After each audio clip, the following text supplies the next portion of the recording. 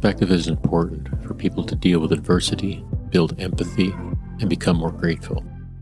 On this NSP short, Shoaib Rahim tells a story of a car bomb under his apartment building that was simply another day in Kabul.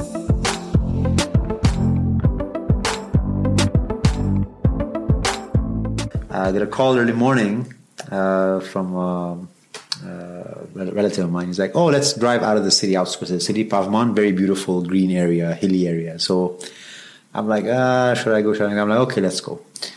So this is early, this 2013 or so.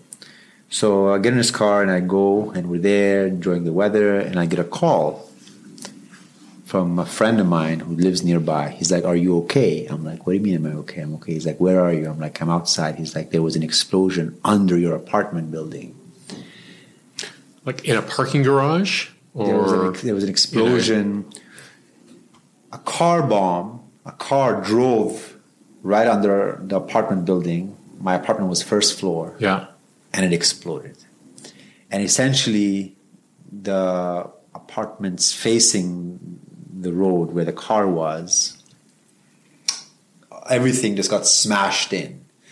And the target was a house across our apartment, which had expats and apparently Christian missionaries. That was the justification for the explosion.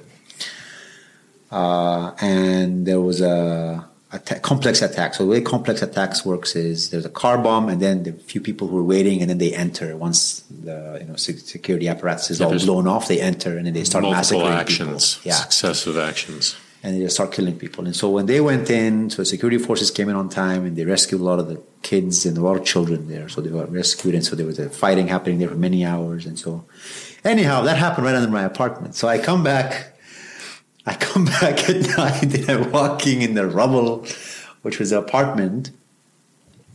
And I'm like, guess I need a new apartment. Okay. No new apartment. No. You didn't move? No. So was your unit affected, or was just the... No, my unit was affected. Yeah. No, it was just like one room was really badly damaged, so we had to replace the windows, and some of them, we called the owner and whatever. He's like, "I'll fix this." And I just slept in the other room.